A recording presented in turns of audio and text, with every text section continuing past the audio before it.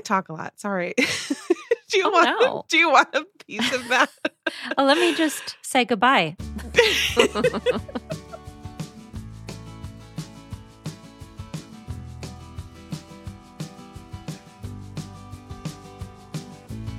Welcome to Book Talk, Etc., a podcast bound to grow your TBR. I'm Tina. And I'm Renee. And this is a conversational podcast about books and more from two Midwest mood readers who are easily distracted by new releases. And today, we're so excited to chat with author and podcaster Bianca Marais. If you enjoyed listening, we'd love for you to follow us on Apple Podcast or subscribe on your favorite podcast app.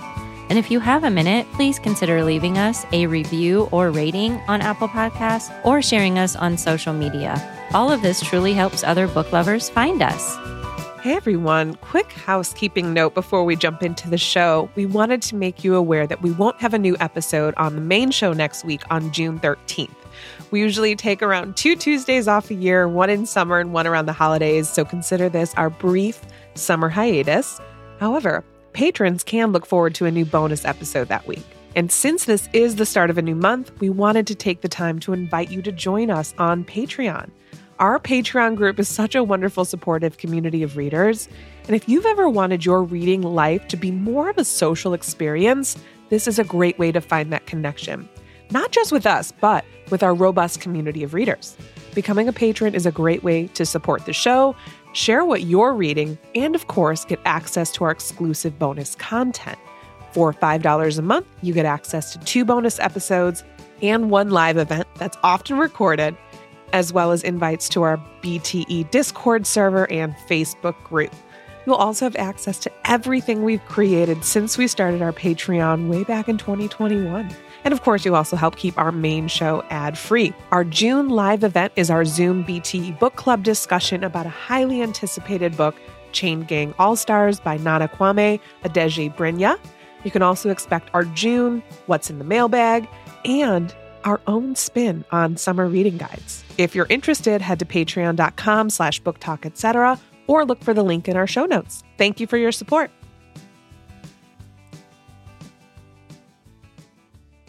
Hi, everyone. We're so excited today. Hey, Renee, and hey, Bianca. We're excited to chat with you. Hello. We are welcoming Bianca Marais to the show today. And Renee, what a joy it is to be here. Thank you for inviting me. Of course. And I am sure this is not the first time you've heard Bianca's name on our podcast. I know I just brought one of her books to my all-time favorites list, and certainly we've chatted about her books previously. But in case you're not aware, Bianca Marais co-hosts the popular podcast, The Shit No One Tells You About Writing, which is aimed at emerging writers. She teaches creative writing through the podcast and was named the winner of the Excellence in Teaching Award for Creative Writing at the University of Toronto's School of Continuing Studies in 2021. She is the author of 3 previous novels, Hum If You Don't Know the Words, If You Want to Make God Laugh, and The Witches of Moonshine Manor, as well as the Audible original, The Prin Viper. She lives in Toronto with her husband and fur babies. Welcome to Book Talk, etc., Bianca. Thanks for having me, and thank you for talking about my books on the show. It's always such a thrill when I hear that. Oh my gosh, I still remember where I was when I read If You Want to Make God Laugh. You made me laugh in some parts, but also cry a whole bunch. I'm pretty sure I messaged you. It was like, I'm not happy right now. But yes, obviously that for me particularly made a huge impact. Thank you. I remember when Stephen Rowley did that to me with Lily and the Octopus. I was flying to South Africa. This was before I got published. And I was ugly crying on that flight to the point that one of the staff were like, "Are you okay, madam?" So yeah, I'm with you. That's the best though. That is. I when I was prepping for the show today, I had a aha surreal moment because I started blogging way back in 2016. And I think it wasn't it was shortly after, probably 2017-ish, when I read Hum If You Don't Know the Words. I was pulling that review up today, and then it hit me like, I get to go talk to this author. Yeah. I mean, that is just wild to me. It literally never gets old. It really doesn't. So again, we obviously thank you for coming on our little show and chatting a bit about, we're bringing you into our format. We'll start our show the way we always do with our loving ladies. And Bianca, would you like to go first? Yeah, absolutely. So what I've just finished last night was Marvelous Mrs. Maisel, which was one of my favorite series, and it wrapped up so, so beautifully. And I was sobbing last night during the episode when she finally gets the recognition from her father and the respect that she should have had forever. I mean, that's probably a bit spoilery, but I won't tell you in what way, but it was just amazing. And then The Last of Us, that was a little while ago. I think that is a masterclass in storytelling. Just genius. That's the post-apocalyptic one, right? And I didn't know what it was about. It was very popular, buzzy when it first came out. And my little girl was in the room, who's 2. Probably not the best thing for her to be around, but she looks similar to the little girl in the show. She has this big curly hair. So did the little girl. I'm like, Lily, look. And if you've seen the show, you know kind of why that was not ideal. So immediately I shut it off and never came back because it was amazing. But I was like, all right, I'm going to need to be in the right headspace for this one. But I always love when folks bring TV shows because I need recommendations, in the rare time that I do turn to TV. I also barely watch television. I'm mostly a reader. But honestly, if you're going to only watch 2 series this year, have it be Marvelous Mrs. Maisel and have it be The Last of Us. I was very nervous to watch it because, it's like mutant mushrooms kind of in this post-apocalyptic world. It was terrifying. But the humanity and the storytelling, and it gets you in all the feels. Like in one episode, you are laughing and crying and then laughing and crying. And it was just incredible. Oh, that sounds really good. I will go next. Today I have a product, and it is called Wondercide. Wondercide. I will link to it. It is a flea, tick, and mosquito spray for dogs, cats, and the home. What I love about this, Tina's laughing at me. I know I bring some odd things sometimes, but this is a good one because it is made with natural essential oils. Because I walk outside in the woods every day, and I can't tell you how many ticks I've found in the house lately. I think they jump on Vinny. He's treated with flea and tick, and then they jump off inside the house. Oh, I can't handle it. But I don't want to spray myself with like strong chemicals and all of that. So anyway, they recommended this at my local pet store, and so far so good. I was able to get it's a very small 4-ounce bottle. I got the peppermint scent. It does smell like peppermint. It was $13. It's a light scent. I just spray it on my clothes and my shoes, and like a light spray, just a light spray on me. They said I could spray Vinny, but I haven't sprayed him. So far, so good. It's not sticky. I don't smell like chemicals. And I want to put this on anybody else's radar who's looking for something for flea, ticks, and mosquitoes that is not like a strong chemical spray. So this one is Wondercide. That sounds amazing. And I'm laughing because we recorded an episode 2-3 weeks ago and Renee just goes, there was a tick in her room where she was when we were recording. And I forgot. It was on my neck. Yeah. That's right. Yeah, exactly. So it's good that you found a solution. I will definitely try that out because the DEET and like, kind of the smell of it gets to me, but I feel like this is kind of more of a gentle alternative. Yeah, I like it. I've used it a couple weeks. I didn't want to bring it until I had until you vetted it. Tested it out a little bit.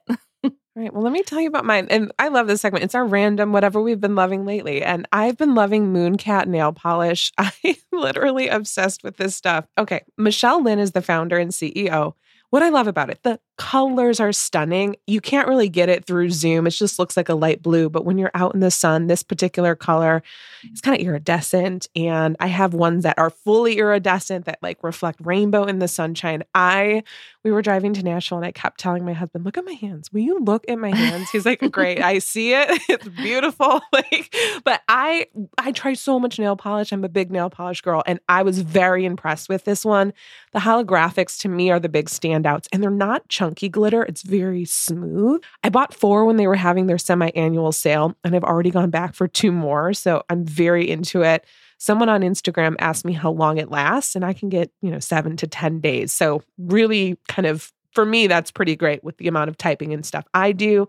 And I had to bring it because I don't see myself wearing anything else anytime soon. So this was the Mooncat nail polish. Oh, love it. Fun for summer. You've actually encouraged me to try nail varnish because I never wear it because one, I have no coordination. So when I paint my nails, it looks like my fingers are bleeding. And two, I cannot sit still long enough for it to dry. And then I always smush it and it chips off. So Tina, I am sold. Yes. And I will tell you, if you decide to try it yourself, I got a nail polish top coat that I'll put you on. I'll link to the top coat. Yeah. Yes. I love it. It's so amazing. And no one ever talks about it. I'll let you know because it dries quickly because I'm the same way. No way am I sitting still, but it dries quickly. And if you do smush it, it kind of like, evens everything out. So we'll share that too. We definitely want to dive in and talk to you a little bit, of course, about your podcast, your writing, just book questions in general. So if you don't mind, tell us a little bit about your background. And did you always want to be a writer? You know what? I remember the discovering that magic was real. Because, as children, we get told about magic and Santa Claus and the Tooth Fairy, and we're always a bit skeptical. For me, I discovered magic was real when I realized that you could take 26 letters, shuffle them around with some punctuation marks, and based on that, build worlds in your mind. And no sooner had I put letters together to learn how to read when I was off to the races and I was writing and creating my own stories. And it took me a very long time to publish because the inner critic is real and it's horrible. But also, I didn't know what the hell I was doing. And I didn't think I had to study the craft of writing to be a writer. I was just like, well, I'm a reader and I speak English and I write things so I can just write.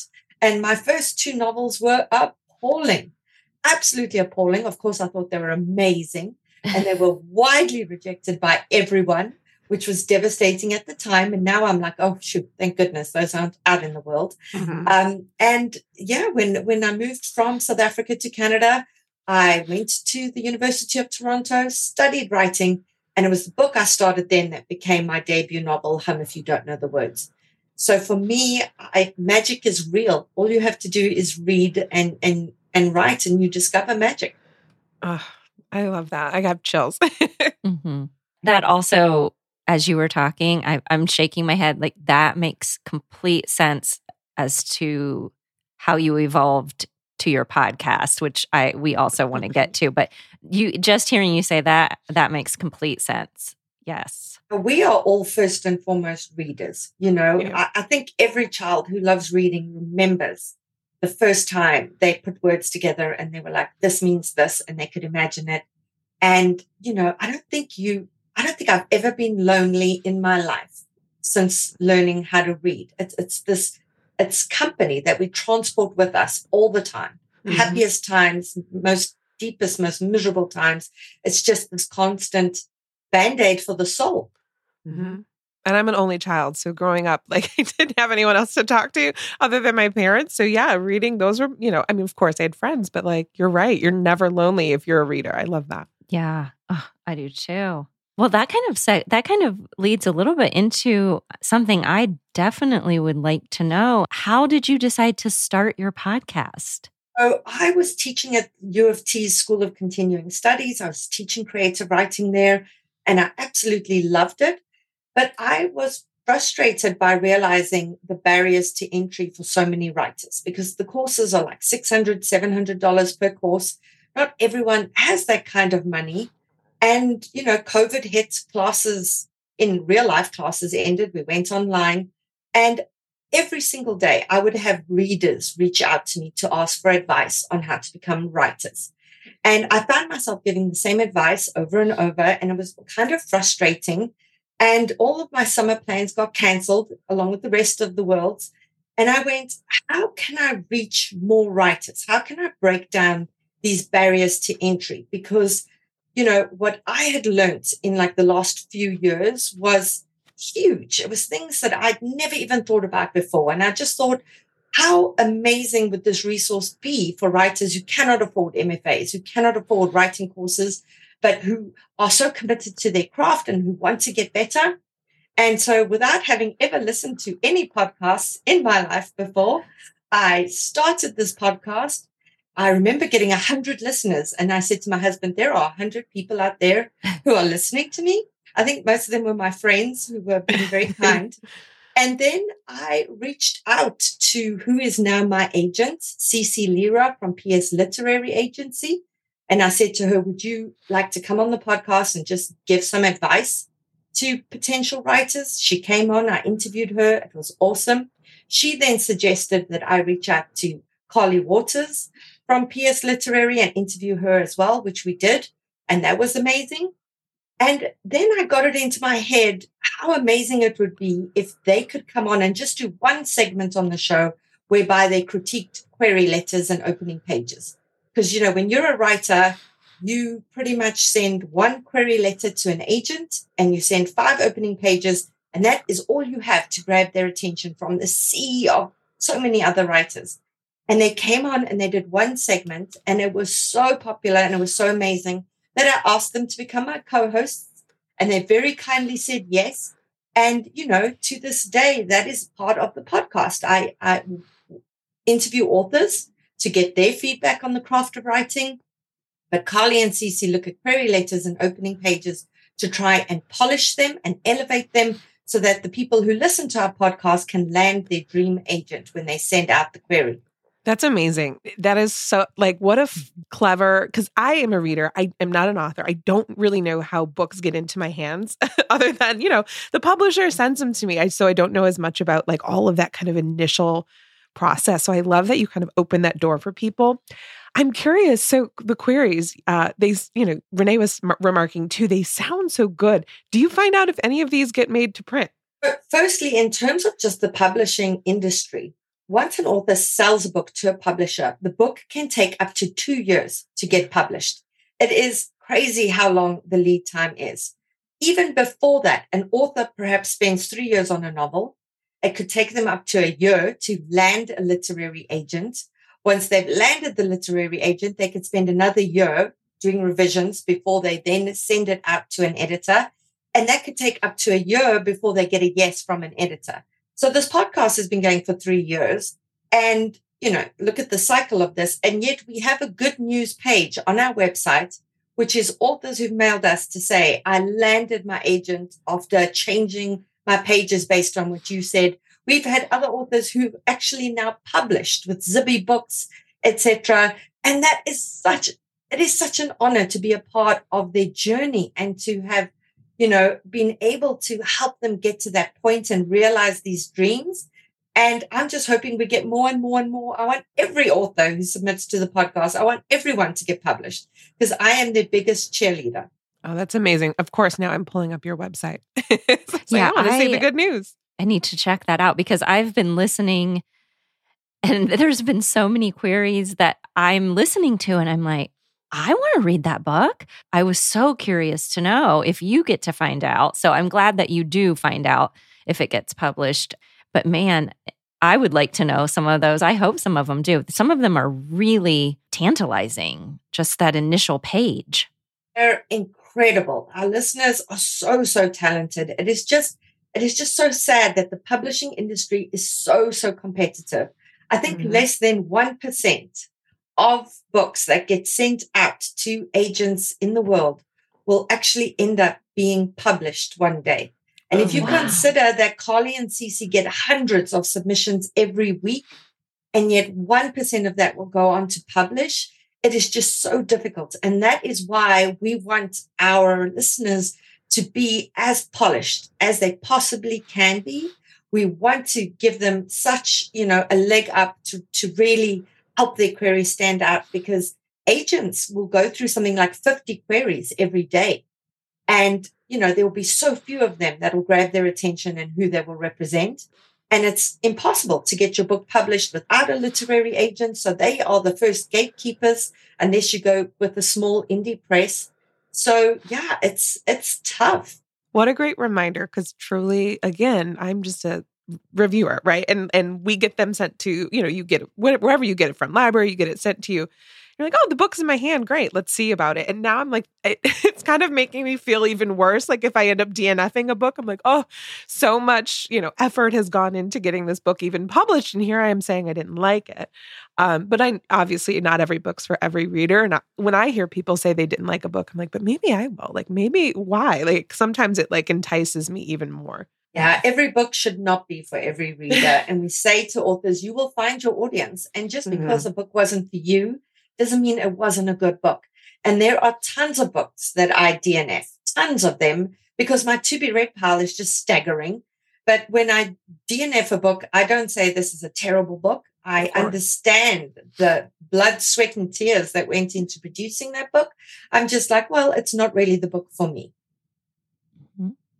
Yeah. Yeah. Speaking of TBRs, one of your recent episodes exploded my TBR. I'm still currently going through and seeing what comps I'm going to add to my TBR. It was one of your recent episodes where you chatted with two booksellers. The amount of rapid fire comp recommendations. I'm bringing that up because I think this is such a fun part of your podcast that our listeners, especially who are looking for more books, even though they also have towering TBRs, everyone wants to keep finding more books. So can you tell the listeners a little more about how you do the comp recommendations, and do you do that segment pretty often? Yes. So one of the things you have to do as an author when you're pitching an agent is you need to be able to position your novel so that the agent understands where on the bookshelf it's going to be. So, for example, my last novel, The Witches of Moonshine Manor, we positioned it as The Golden Girls meets Practical Magic, so that the reader instantly has an idea of what it is they should expect. And this helps booksellers position the books as well. So whenever our listeners query an agent, they have to have comparative titles to say, my book is X meets Y. So once a month in our bonus episode, the last Monday of the month, we have all of our listeners call in. They have 1 minute to tell our booksellers what their book's about, give us the tone, give us what they think the comparative titles are. And then we have Emily Summer from East City Bookshop and RJ Witherow from Parnassus Books, who listen to that and then use their incredible knowledge of books to give comparative titles. And every time I interview them, I'm just like, you're killing me here because my to be read pile is already huge. And now I'm like, oh, I have to read this. I have to read this. So it is an amazing resource, even if you aren't an author, to just go, well, if I love this book, then these are other books I'm going to love as well. Oh, yes. It was so much fun to listen to. And like you, I was saying, oh, that sounds good. Oh, that sounds good. I was cleaning the house at the time listening. Like, I've got to go check this out, write it down, pull up Libby. Very fun. Look at, these are just all amazing segments that you're doing. Do you have any favorite parts or aspects of the podcast that you especially enjoy? Before I even answer that, I do just want to give out a huge shout out to independent bookstores. Honestly, they are rock stars. You know, their booksellers know so much. They are so well versed. And when you want comparative titles, when you want recommendations, find your local independent bookstore, go ask them, and then spend money there because they are such an integral part of the community. So one, I love chatting with the booksellers. Two, authors are my rock stars. It doesn't matter that I publish. I fangirl so hard when speaking to authors that I have to like slow myself down because I'm just like, oh my God, you're amazing. And I love interviewing authors as well for the podcast because they've used their magic and alchemy to keep me entertained and turning pages late into the night. So, and Carly and TC also take a Q&A where people phone in with questions about publishing. And they're just so incredibly generous with their time and their knowledge. So, you know, I love every aspect of the podcast. I really do. And I love our listeners in terms of what has resonated with them and how it's helped them on their journey. Do you think your listener base is largely aspiring authors, or do you think us regular readers tune in as well to get the behind the scenes? Yeah, we did a bit of a survey and we were really surprised. We expected it to just be aspiring authors. We have a lot of established published authors who listen to our podcast. We have a lot of publishing professionals who listen to the podcast. And we have a ton of just readers who are fascinated by the behind the scenes look at publishing because like you, they just picked up a book and went, okay, I'm going to read this or not. And then they see this well-oiled machine that is publishing and what it takes to publish a book. And so we have tons of readers who listen to the podcast as well, who, have gained enormous insight and get to hear their favorite authors talking about writing in a very different way. Because on many book podcasts, authors talk about their books in a way that a book club would talk about it. But we really take a book apart and we're like, you created this scary scene. How did you do it? How did you manage this? And so it's a much more intense kind of interview than what you would get from a book club discussion. Mm-hmm. I swear our book nerdery knows no end. Like we are just nerds for all of it. Like I want to know how it got published. I want to know the comps. I love the comps. And I am such a sucker. Like when you said that, it makes perfect sense. Why? Because if it depends on what the comp is, but like that is how you get readers to pick it up. Even, sometimes it's a double-edged sword, I think, too, because if it doesn't hold up, I think, you have to be really careful about giving comps that are accurate, not just buzzy or not just, oh, it's the next Gone Girl. Because I think probably at this point, readers that are in the know have seen that done quite a few times. There's certain books that we're like, they're just too big. Don't comp to them. Gone Girl, don't even comp to them. I have to ask, because you mentioned authors and oh my gosh, and the fact that you speak to them about their work in such a different way. And your interview with Carolyn Kepnes, I was such a delight. And everyone knows I love Joe Goldberg. And Tina's tired of hearing me say Joe Goldberg's name.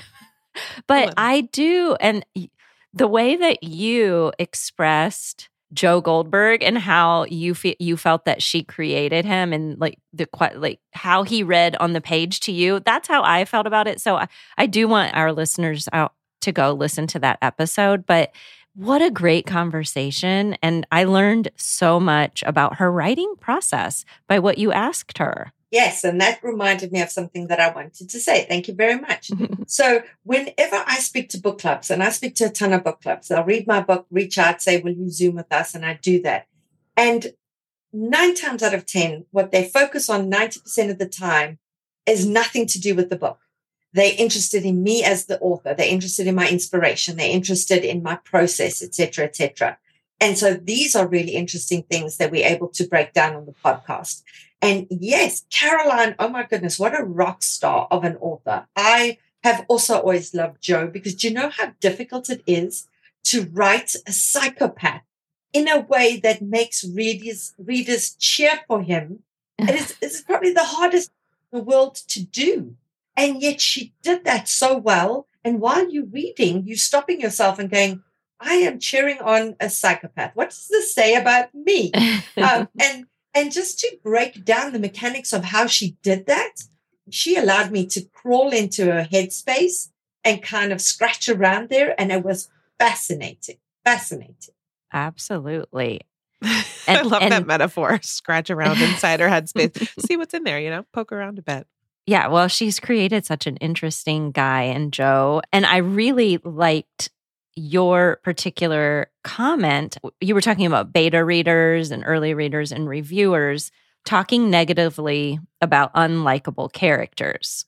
And I would love if you could expand on that a little bit from like what did you mean exactly? Like Tina and I especially, and I know a lot of our listeners we don't mind unlikable characters. Sometimes the more unlikable, the better. So that was interesting to hear you say. I love hearing that because as an author, what happens is we get told, don't go read your reviews. Don't read your reviews. And of course, what do? We read our reviews. And so often readers who are just like, oh, I couldn't get on board with this character. They were unlikable because they weren't soft and fuzzy and they weren't nice and they weren't palatable. And what frustrates me is they often say this about female characters. So, it's okay to have a Joe Goldberg, but the female equivalent, a lot of them are just like, oh, I hated this character. I couldn't read this book. And I think we come to literature because we are empathetic people and we want to walk in the shoes of characters or people that we will never get to experience in our own lives. Readers become like actors that way. Every time we pick up a book, we become a different person. And I think sometimes people are hardened by life experiences people have totally different experiences from us. And so they build up these kinds of walls. Women, especially, there's something about female rage that seems to put readers off. And yet, I'm sorry, as women, we should be able to express rage and vulnerability and our flaws, and we should still be likable. We should still be a character that readers want to get on board with, because this is who we are in everyday life. None of us is perfect. We all have our own struggles. And I love seeing these kinds of different characters on the page. And I love that you love it as well, because you'll be surprised how many readers are completely turned off by that. Okay. Yeah, that makes sense. Okay, I'm so glad I got to hear your thoughts on that. I'm thinking of Blood Sugar by Sasha Rothschild. I was too, Tina. Because that is such a compelling thriller. And she was one of the best. Renee and I are always looking for a Joe Goldberg-esque character. I would love a female Joe Goldberg, and she's the closest that I've seen. The character from Ruby is her name from Blood Sugar. Boy, if you haven't read that book, we recommend that both to anybody that likes a good thriller. Because in the beginning, you know that she's a murderer, but she's not a sociopath. And it's like really fun to watch the author kind of walk that line between unlikable, but somehow you're still rooting for her. Like, yes, these things happened, but she's complex. And I love that. I love multi-layered, multifaceted characters. I actually have a creative writing student at the moment who's writing this kind of book that I am desperate for it to get published one day. And when it does, I know you both will absolutely love it, because it's this kind of morally gray, very complicated female character. Buzzword, morally gray. Love. Yep, exactly. We just talked about that. Love morally gray characters for sure. Okay, so I would be curious to know if you had any insight on some publishing trends that are happening for 2023, like hot topics, or what are agents looking for? You know what? Agents, at the end of the day, what they are looking for is a really good story, well told.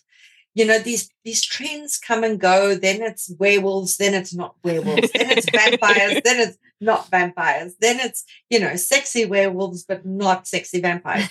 Whatever. Like, these things are going to come and go. And of course, TikTok has really influenced what people pick up. So the more a TikToker cries over something, the more readers respond and the more they pick up the book, etc. So we're seeing a lot of these things coming through. But post-COVID, people seem to want pure escapism. They don't want heavy books. They don't want books that are going to make them sad and miserable and crying. They want to just have pure escapism. And that's what a lot of publishers have been looking for, not books that reference COVID, for example. And of course, in terms of publishing trends, we see the books coming out based on a reaction to the world. So we have so many women authors who are filled with rage about the fact that their rights and bodily autonomy are being taken away from them. And so we are seeing more and more dystopian books about strong female characters, in being put in these predicaments, etc. Yeah, so CC doesn't even represent fantasy novels usually. My Witches of Moonshine Manor is a fantasy novel. It's about witches. But because it's this feminist manifesto, and because it's kind of a fun romp, and because of its humor, she represented it. So honestly, in terms of stories out there, we want pure escapism, but the pendulum's going to shift. People are going to go back to wanting the more serious things.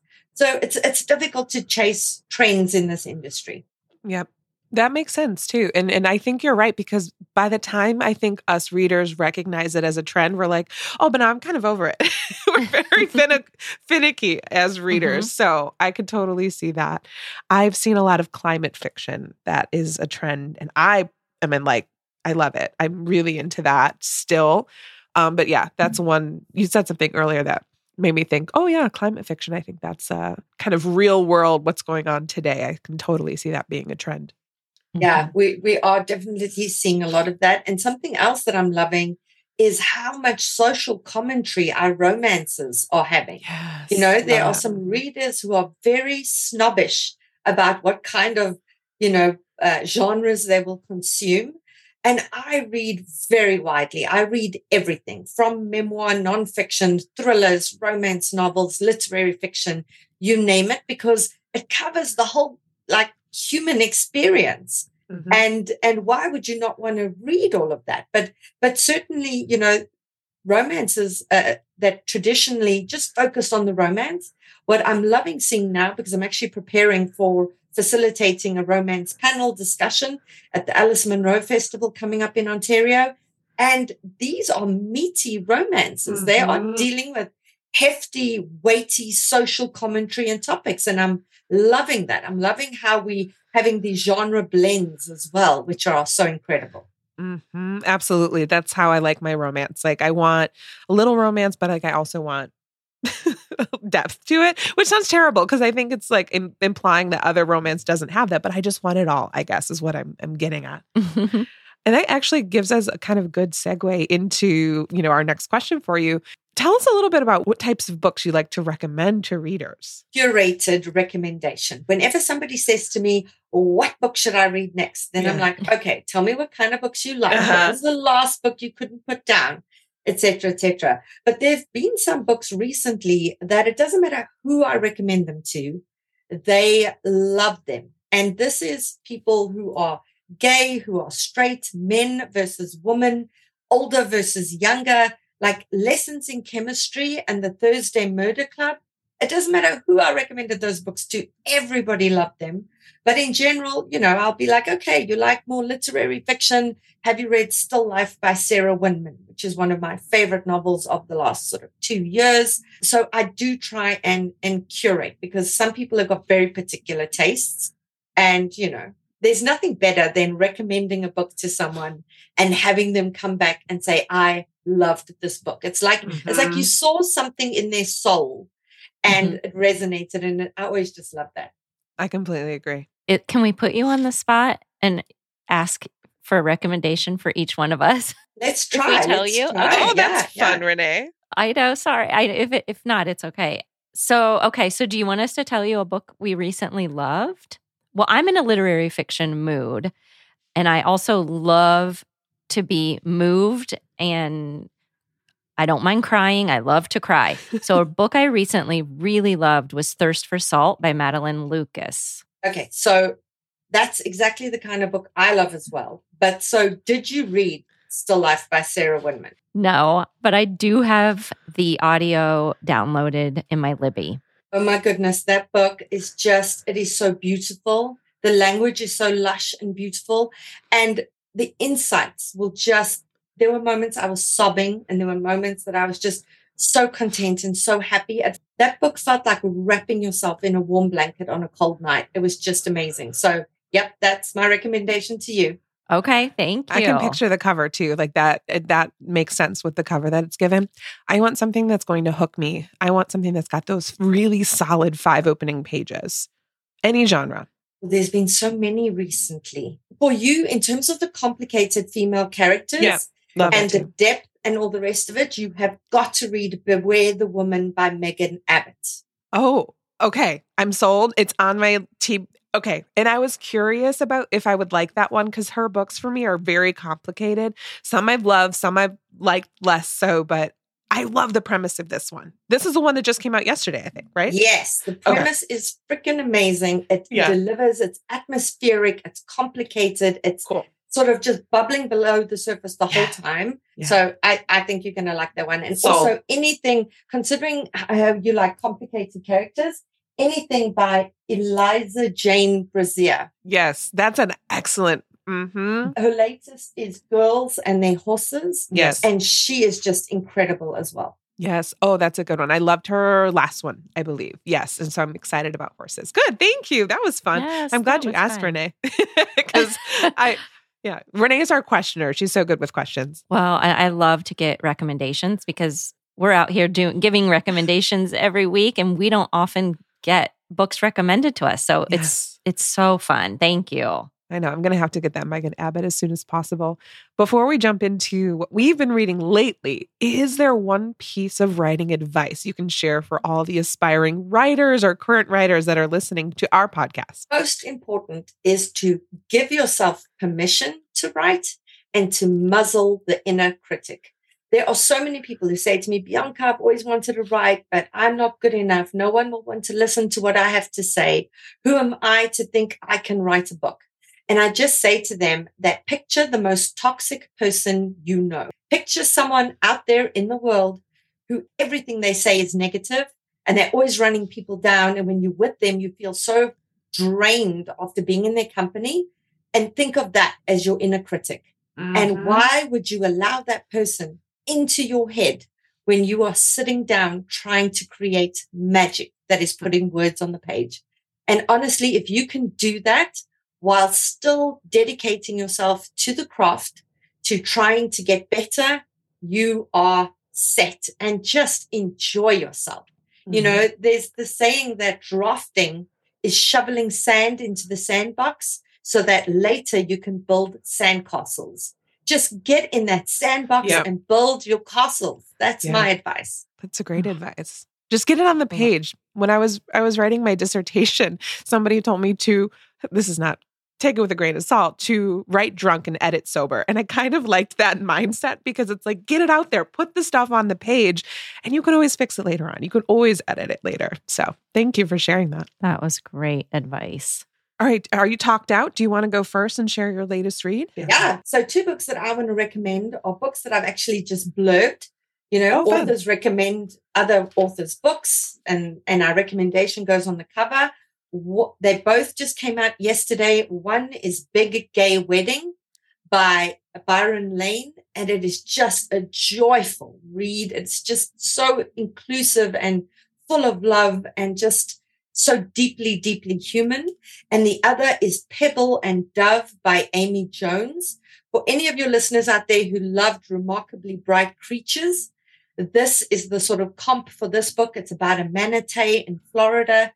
You don't get the manatee's point of view like you've got in Remarkably Bright Creatures, but just these books are just celebration of humanity.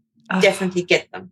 Love that. I love that. Loved Remarkably Bright Creatures. That was such a fun read. But Marcellus, what a gem of a character. But I'll still take you said it's about manatees? Yes.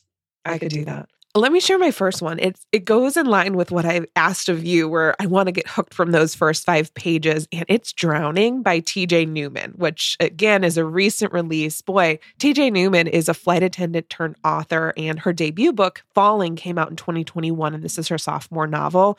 I really enjoyed this one. I actually put aside Falling, but I was really, really invested in Drowning. And it's truly an edge-of-your-seat thriller about a commercial jetliner that crashes into the open and what happens next. The book opens with the plane literally crashing 6 minutes after takeoff. During the evacuation, an engine explodes and the plane is flooded.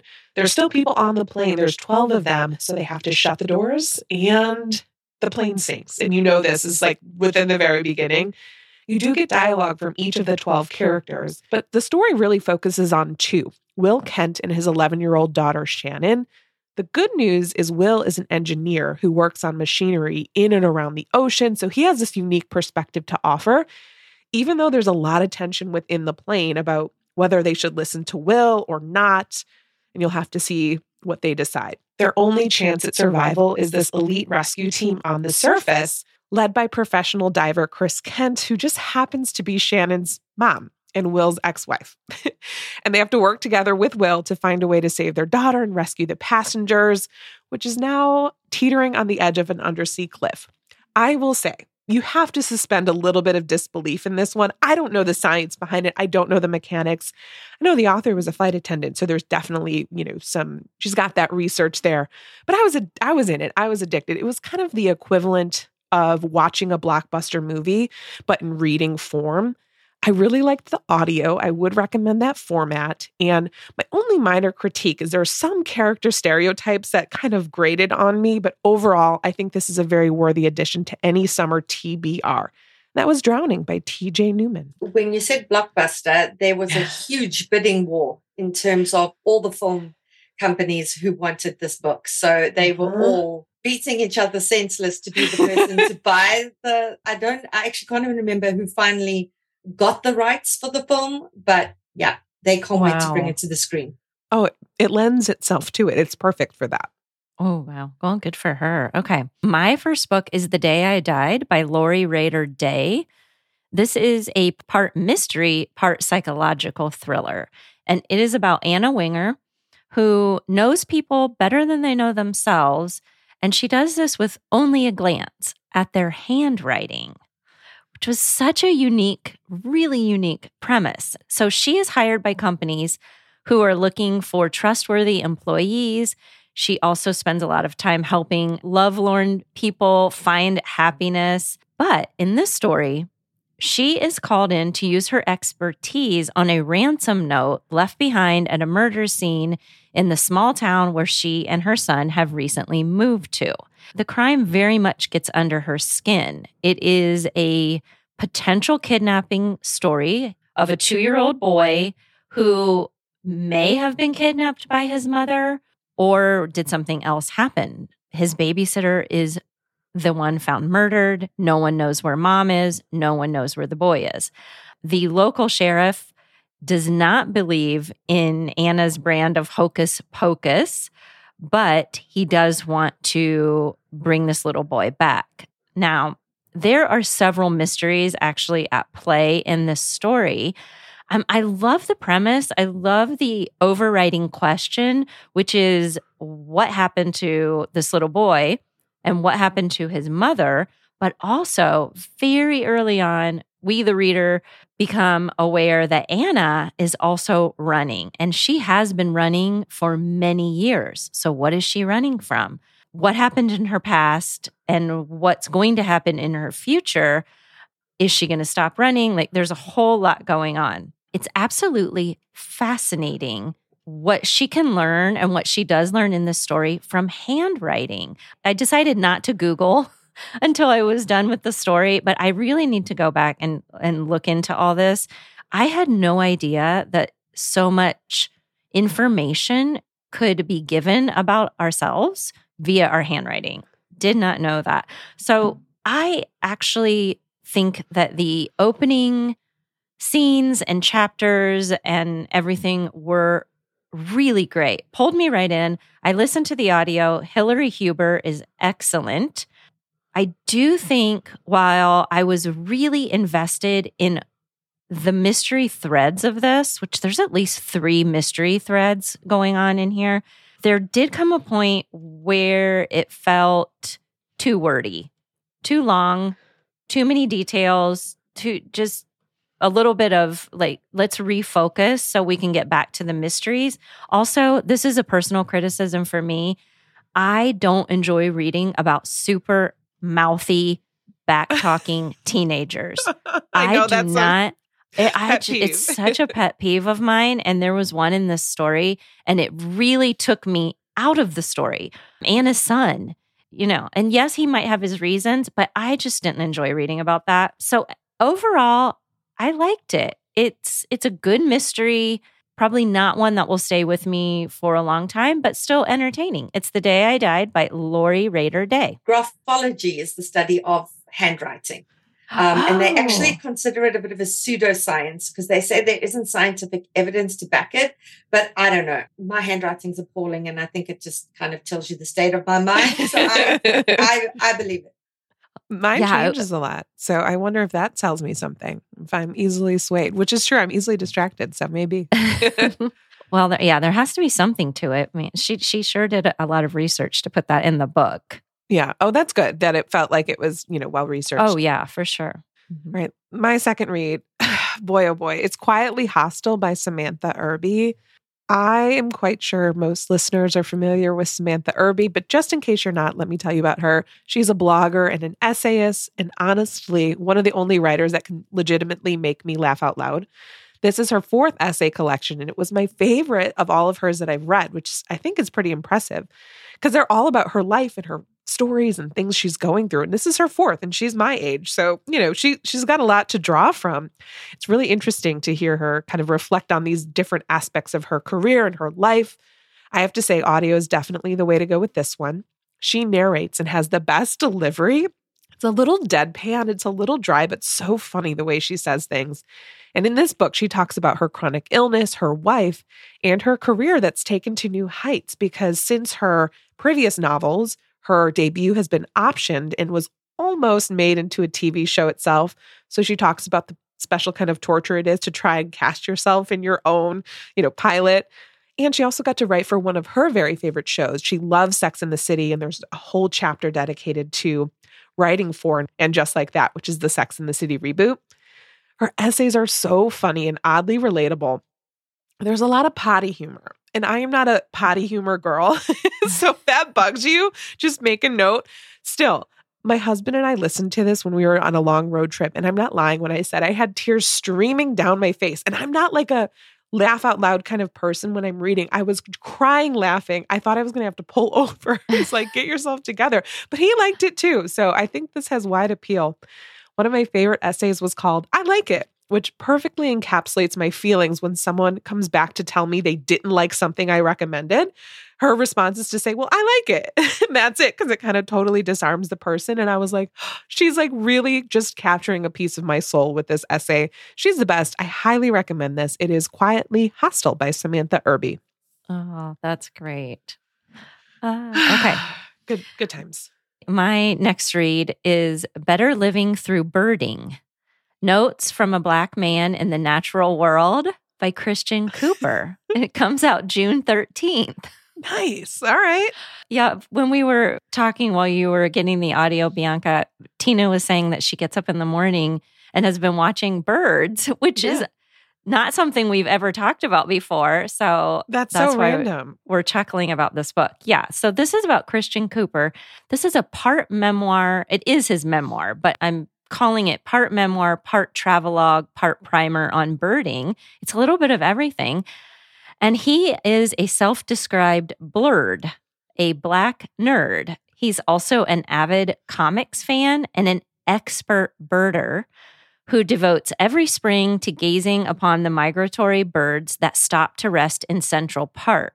And while in the park one morning in May of 2020, Christian was engaged in the birdwatching ritual that had been a part of his life since he was 10 years old, when what might have been a routine encounter with a dog walker exploded age-old racial tensions. Christian's viral video of the incident would then be felt across the nation. Now, this is his story. The video is out there. You can see it if you want, but this book is way more than that video. It's way more than birding. I initially thought, I wonder how much like birding stuff is going to be in here. I actually love birds. I think this could be my like someday hobby outside of books.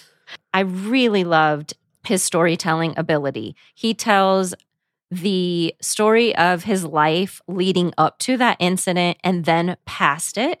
He shows how a life spent looking up at birds prepared him in the most uncanny of ways to be a gay Black man in America today.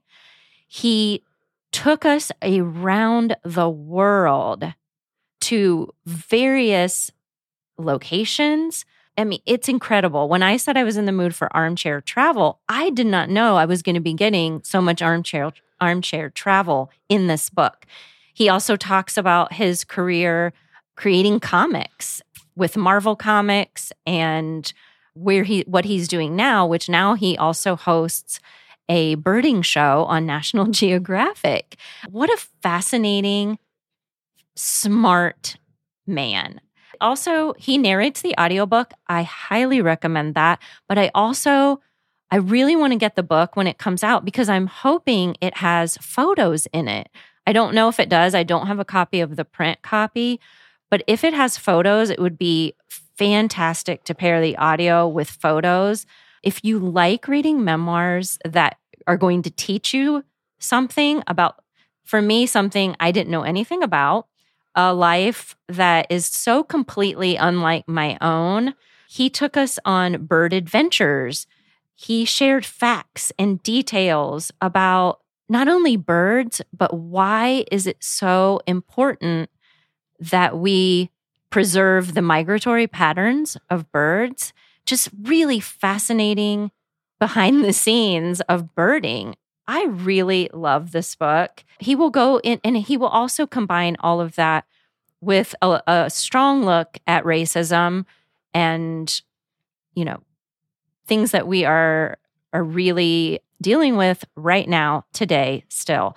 I don't even know if I've read a book quite like this, but I think if you think it's just about birding, it's not. But if you really enjoy birding, you're really going to enjoy this too. This is Better Living Through Birding, Notes from a Black Man in the Natural World by Christian Cooper. I'm going to read this. ASAP. I know exactly the video you're talking about. As soon as you said it, I was like, a light bulb just shot off in my brain. I'm so glad that he's got this memoir, this book, and also a TV show. That's fantastic. Yeah, I want to check out his TV show. I didn't know he had that till I read the book, but I'm really fascinated by, I don't know, like someone who knows, like just being this smart about things like migratory patterns and different types of birds. I mean, he's like a bird encyclopedia. I bet this would pair well with Migrations, Renee. I know. I still need to read that. Bianca, have you read Migrations by Charlotte? No, but these both sound fascinating. And this is something that we would call memoir plus when we're discussing genres. His book is definitely memoir plus. And I would have loved to have seen what he comped this book to, because every now and again, a book comes out that is so singular, that is so different to anything you've seen, that I think finding comps for it must be incredibly tough. I would love to know what he would have comped this to also, because I don't know. I've never read anything like it. It's a unique memoir and really engaging. But yeah, because it has so much in it, I don't know. I don't know what it would be comped to. Well, for any of your listeners who are book reviewers who are on Edelweiss, there's the app Edelweiss, and you can download books from them to review them. And Edelweiss gives you comps for the books. So that's generally a great place to find comp titles and have a look at other books that you might enjoy as well. That's a great suggestion, and I never remember to do that. I love Edelweiss for that very reason, because I just love a good comp, even though I tell myself, don't get too excited. Like, it could be, it's going to be different. It's going to be its own book. But every time I'm like, oh, this sounds great. But sometimes it does match up. So that's what's exciting. Mm-hmm. All right. Well, this was so fun. Thank you so much for coming on and talking with us. Thank you so much for having me. I am a huge book nerd. I'm a reader first and foremost. And yeah, chatting with you both is just like sitting around and having a few drinks with friends and talking about our favorite things. Perfect. And you have the coolest career. I love everything that you are into. Will you tell our listeners where they can find you? So we on the podcast has our socials, The Shit About Writing. We're on Instagram. We're on Facebook. We're everywhere podcasts are. I am also as Bianca Marais author on Twitter, on Instagram, on Facebook. I love interacting with my readers. I love interacting with fellow readers. So yeah, let's start a conversation. Find me there and let's chat. Yes. And I can attest to that. I announced my pregnancy with your book in the background. My first baby. It was if you want to make God laugh. And then I had like little baby onesies around it. And you commented, and I was like, oh my gosh, that's so cool that you saw it. And I was feeling a little cheesy that I had tagged you, but I was like, I want to share. And so yeah, I can attest that you really I've been following you and DMing you for years. and just for your listeners, when you love an author, reach out, tell them that. They love hearing that. Don't tag them on bad reviews because they don't like that part. But if you love their work, honestly, reach out. You make their day. Oh, that's such good advice. Can we ask really quickly, is there anything you're working on that you could or would like to share? So you know that writers fall into two categories, plotters or pantsers, right? Mm-hmm. So I am a major pantser. And as a pantser, I decided to write a closed room murder mystery that is pretty much Knives Out meets Succession, but with magical people. And can I tell you that to pants a closed room murder mystery, when you begin writing and you don't know who died, who killed them, why they died, it is an exercise in madness. And I'm in the vortex of that at the moment. Oh, that sounds so fun, though. Love that. Oh, I'm having so much fun with it, but let's see how it ends up. Right. In 5 to 7 years when everything well, you've got an established track record now, but boy, you've like really shocked me, I think. Is that time frame typically for debut or for anybody that's, kind of an author? No, for a debut, remember, it takes a bit longer to find your agent. Once you have an agent, you can skip that year. But for many writers, it takes about 3 years to write a novel. And then, like I say, once you sell it, unless you're such a big name author that they are quickly fast tracking the book because it needs to come out by a certain day. For everyone else, we're about 18 to 24 months out from when we sell that book. So when you interview authors now about a book that's coming out today, they have already potentially sold another book in the meantime and are working on a completely different book. So they're busy speaking to you about a book that they've pretty much already forgotten because they wrote it so long ago. Yeah, that makes sense. Oh, gosh. Oh, well. Well, that's it. That's it for today. We thank you for spending a part of your day with us. Links to all the books we mentioned can be found in the show notes. And if you enjoyed today's episode, you can help us by following wherever you listen and by leaving a review on Apple Podcasts. It helps get our show out to new listeners and grows our audience. And of course, don't forget, if you'd like access to our exclusive bonus content and community, join us for $5 a month on patreon.com/booktalk, etc. If you'd like to connect with us, email us at booktalketc@gmail.com. You can also find us at booktalketc on Instagram, Tina at tbr, and me, Renee, at It's Book Talk. Talk to you in 2 weeks. In the meantime, remember, everything's better with books. I can already tell my editor, John's going to kill me because I've got this, what do you call it? Glass. Clinky glass. It's very clinky. I know. Let me actually take this straw out. When we have guests on the podcast, wear all this jewelry. It's like, oh, God. Especially when they express it, right? And that's bangles are clanking and the earrings. And it's like, oh. I know. My bangles are quiet today. But yes, okay, I'll try not to make too much noise. All right, here we go.